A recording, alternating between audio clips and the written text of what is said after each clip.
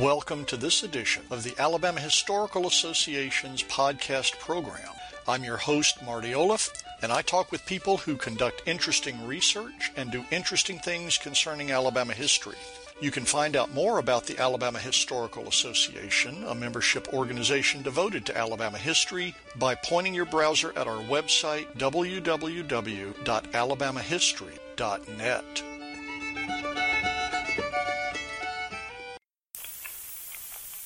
Our guest today is David Alsobrook, President of the Alabama Historical Association for 2017-2018 and author of Southside, Eufaula's Cotton Mill Village and Its People, 1890 to 1945, published by Mercer University Press in 2017. David, thank you for joining us today. I'm happy to be here, Marty. It's an honor and a pleasure to chat with you about the Southside and other topics. David, go ahead and tell us about Southside. Tell us about the book and what is it you hope to accomplish with it? Well, when I set out to write this book several years ago, so I wanted to write a book that people would actually read.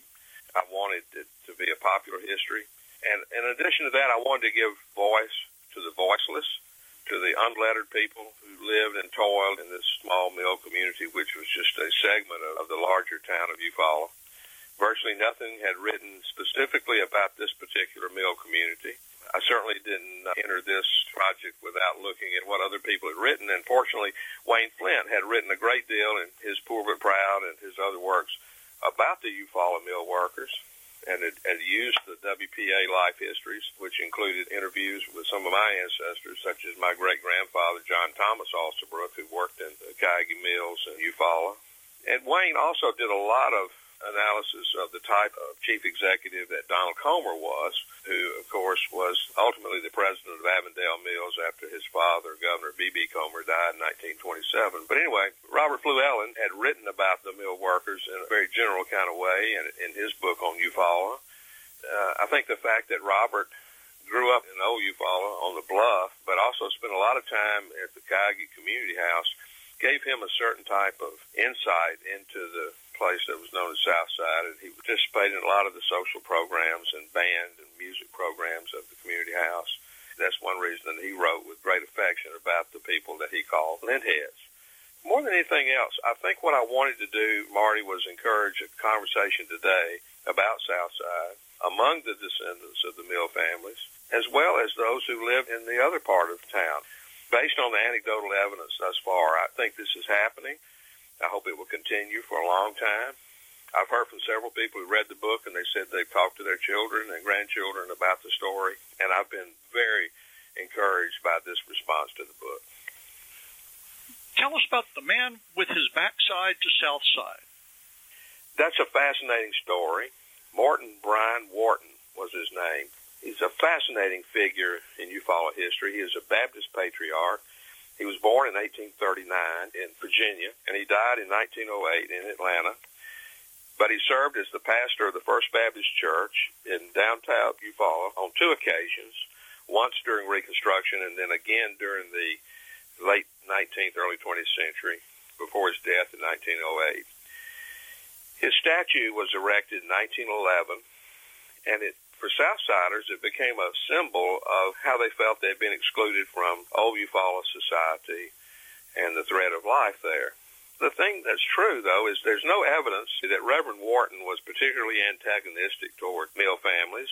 He had the prejudice that was typical of his day, that the mill families didn't want to associate with the churchgoers in the downtown portion of Eufaula.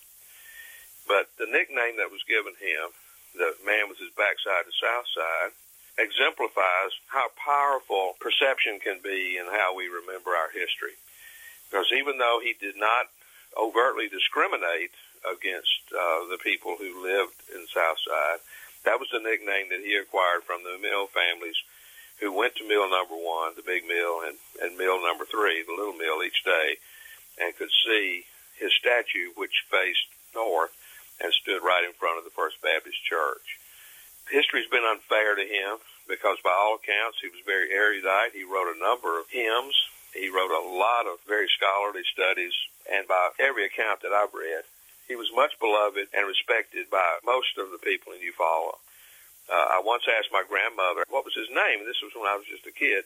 And she said, his name is unimportant. That statue facing north just tells you all you need to know about how they felt about us. That was Reverend Wharton. So this split between Old Eufaula and South Side is kind of a two-way street here, isn't it? Absolutely. You know, bitterness is a funny thing. You don't have to know it's true if you feel it's true. The people that lived in the Mill Village definitely felt like they had been discriminated against. They felt like they were looked down upon. They felt like they weren't given a fair shot by the people of Old Eufaula.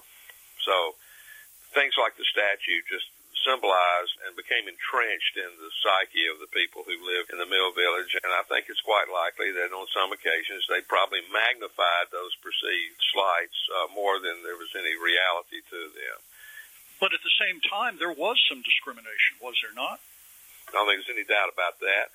I think it became firmly entrenched in the late 1880s on through the early 1900s when Donald Comer had taken over the operation of the cotton mills in Eufaula.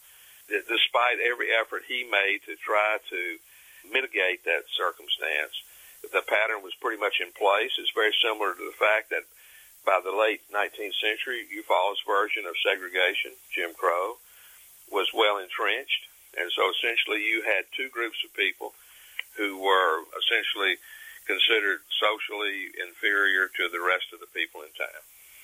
It showed up in the way the teachers in the public schools dealt with Southsiders.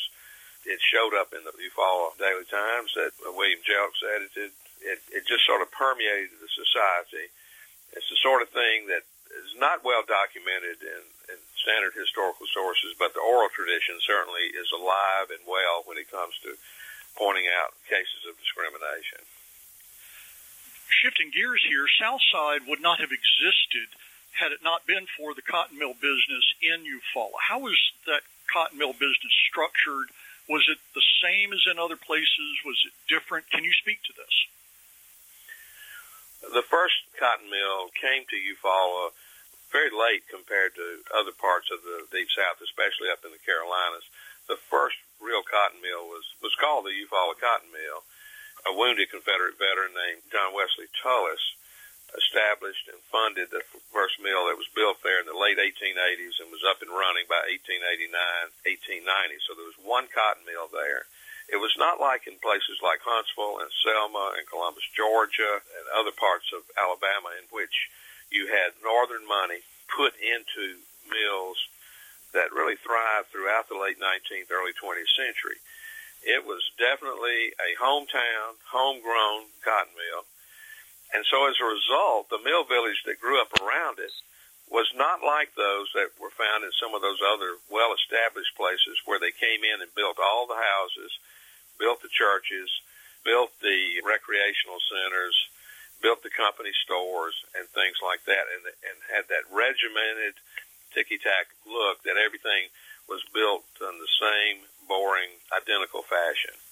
The Cayuga mills, the two that were in Eufaula, the one that was in Union Springs, and the one that was later in Ozark, were essentially subsidiaries of the vast Avondale Mill empire that the Comer family had established beginning in the late 1890s. And eventually they were part and parcel of Avondale Mills, even though they never lost that distinguishing name of Cayuga, which is Creek, and I have no idea exactly what the origins of the Creek name are. What role did the mill business play in creating social institutions for the benefit of the residents of Southside? This is very similar to welfare capitalism as it was practiced in the 1920s. It played a vital role in that because so many of these mill families, as you know from your scholarship in agricultural history, they migrated to a place like Eufaula from the country. They came from lonely farm existences. They really didn't have anything to stabilize their social life except their religion that they brought with them. They were primarily Baptist and Methodist. The two so-called mission churches that were established in Southside in the early 1890s, the Second Baptist Church and the Washington Street Methodist Church, both were funded and built by the two downtown Baptist and Methodist churches. Donald Comer once he took over the mills around 1908, 1909, he saw that money from the commissaries of those mills was funneled equally to both of those so-called mission churches. So initially, beginning in the 1890s all the way up until World War I, the social amenities associated with Southside and the Mill Village all flowed out of the churches. The churches were like two bookends in this small community, with Washington Street Methodist just below Old Eufaula, and then the Second Baptist Church right on the edge of Eufaula Street, adjacent to where many African Americans lived. And so sandwiched in between these two churches is where the life of the community flowed. The activities socially and recreationally all centered around the lives of the churches. Well, that changed around the time of World War I. There was a community house phenomenon that grew out of World War I and the desire to make sure that troops in training camps had ready access to YMCA, YWCA activities, and different social and recreational amenities. So the entire community house development was centered around education. It was centered around recreation. It was centered around athletics. And Donald Comer bought into that in a big way. I think he learned a lot from the Avondale Mills experience in Birmingham and Sylacauga and in Stevenson up in North Alabama, where they all had community houses. And they built a community house that was one of the best in the entire mill system of Avondale. It had bands for all ages, all different types of musical programs. It had a lending library. It had educational programs. It had Boy Scout troops. It had programs for girls and boys. Some youngsters in Southside literally spent all day long and much of the night when they weren't in school at the community house. Donald Comer came out of the tradition of the Methodist Church that was very tied in with the social gospel movement and the belief that you had to do more than just nurture the souls of people. You also had to take care of their creature needs, creature comforts. You had to make sure they had food and clothing. They were able physically and mentally to live and move forward. So the Cuyahoga Community House, in a sense, didn't necessarily replace the social activities of the two mission churches. The community house really contributed to the social life of Southside. But without the community house, I think the Mill Village experience in Eufaula would have been entirely different. The community house building still stands. Is that correct? There's a little piece of the band hall that's still there. It was converted into a real estate office and a law office, but you're right, it's still there. It's still being used. And that was just one portion of the building that was there. Like I said, this was the band hall. But there were living quarters for teachers and a community house director that Donald Comer personally hired on each occasion when he filled that slot. These were usually very gifted women who had gone to Scarrett Methodist Training School in Kansas City and then later in Nashville, who also were followers of the social gospel movement, who had very strong religious beliefs and loved dealing with the children and the people of Southside and seeing that they had every type of social and educational and recreational amenity that they could conceive of. There was living space for the director there. There was a men's recreation hall that had showers and lockers and places to play cards and listen to the radio. The musical programs were big. They had in the park area, you can still see where this was located, there was a very nice bandstand and seats on the grass that were contoured so people could sit there and listen to band performances by the different Cuyahoga orchestras and bands. There was a playground with all kinds of playground equipment on it. Florida Dewar, who was one of the gifted social workers and directors that Donald Comer hired, came to Eufaula in 1920 from Sylacauga, where she'd worked in the Avondale kindergarten system there. She'd been a social worker in different places around the country. She'd been trained at Scarrett. From Donald Comer's perspective, she was the ideal person to be his community house director. More than anything else, she loved those children. She nurtured them. She gave them everything that anybody possibly could to see that their lives were enriched beyond just working in the mills. And she did the same thing for their mothers and fathers and grandparents. One of the interesting things that she did, She contracted with a local electrician to install electrical lighting on the grounds in the 1920s to ensure that mill families would have an opportunity to come participate in the educational and recreational facilities at night. So in some of the photographs of the community house, you can actually see the overhead lighting. She left in 1925 to be married, and she returned to her native Florida and later went back to teaching, which had been her earlier career, as well as a social worker. And then she passed away in 1940 when she was about 60. Florida Noir was typical of the employees that Donald Comer hired personally to work in his community houses. He handpicked these women and the men who worked there too. And when one left, then he would search for another one.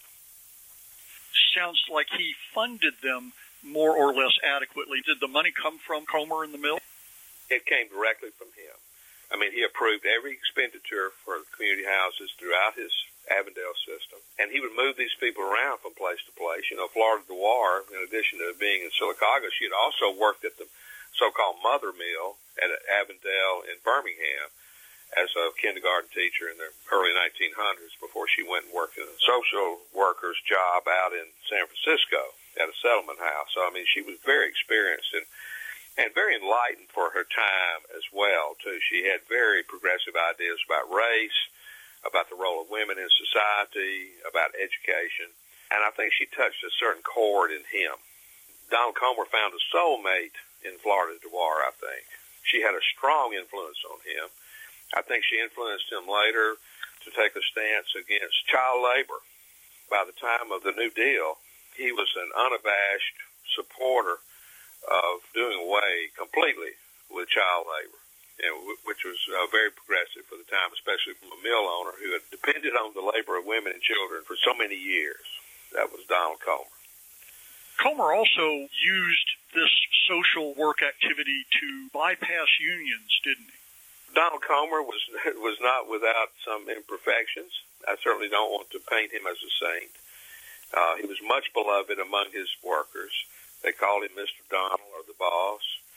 In the WPA interviews, my grandmother, Oma Alsabrook's Aunt Carrie Snipes, said we wouldn't fight against Mr. Donald. We'd fight for him. This was after the general strike of 1934-35, the textile strike. She meant that they would fight against people who tried to organize them. He was definitely anti-union. This was something that he never backed off on at any point. During the general textile strike, the Kaiga Mill workers stayed on the job. Some of the Avondale workers in Stevenson and up in the Mother Mill in Avondale walked off the job. Not many, I think about 200 or 300. But that really did not make Mr. Donald very happy. And so he cut back on the social programs of the Central Mill at Avondale in Birmingham, and he moved the corporate headquarters of Avondale to Sylacauga. So if he had a blind spot, it was that he did not think that there was a need for union organization in his mills. And he said on more than one occasion to his stockholders, he said, if my workers vote to unionize, then I will liquidate. He made no bones about it. The other thing was he was a staunch prohibitionist. He could be downright preachy about the horrors of demon rum, which was a little bit ironic since so many of his workers loved John Barleycorn. That was one of their favorite recreational activities when they weren't working. You asked me about the funding.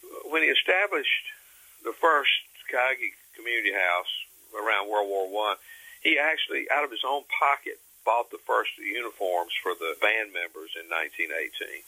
And that was the way he worked. When the first baseball teams at the mill appeared in the 1920s, he just either wrote them a check or just paid cash for the uniforms and the equipment. That was the way he did business. If somebody said, boy, it'd be nice if we had a radio in the community house, then Comer Jennings, somebody else who worked for him, would bring a radio in there and it would just show up. Just whatever the people needed, he gave it to them. That was Mr. Comer. What now has happened to the mills? Well, there are no mills. I mean, that's the smarty pants answer to it. Not long ago, I was at a book event up in the valley and driving around in Lynette and Shawmut up in that area, And it's really kind of depressing to see the remnants of those mill villages and those factories. They're long gone. In the case of the Avondale and Cayuga mills, they were sold to another owner in the late 70s and mid-80s.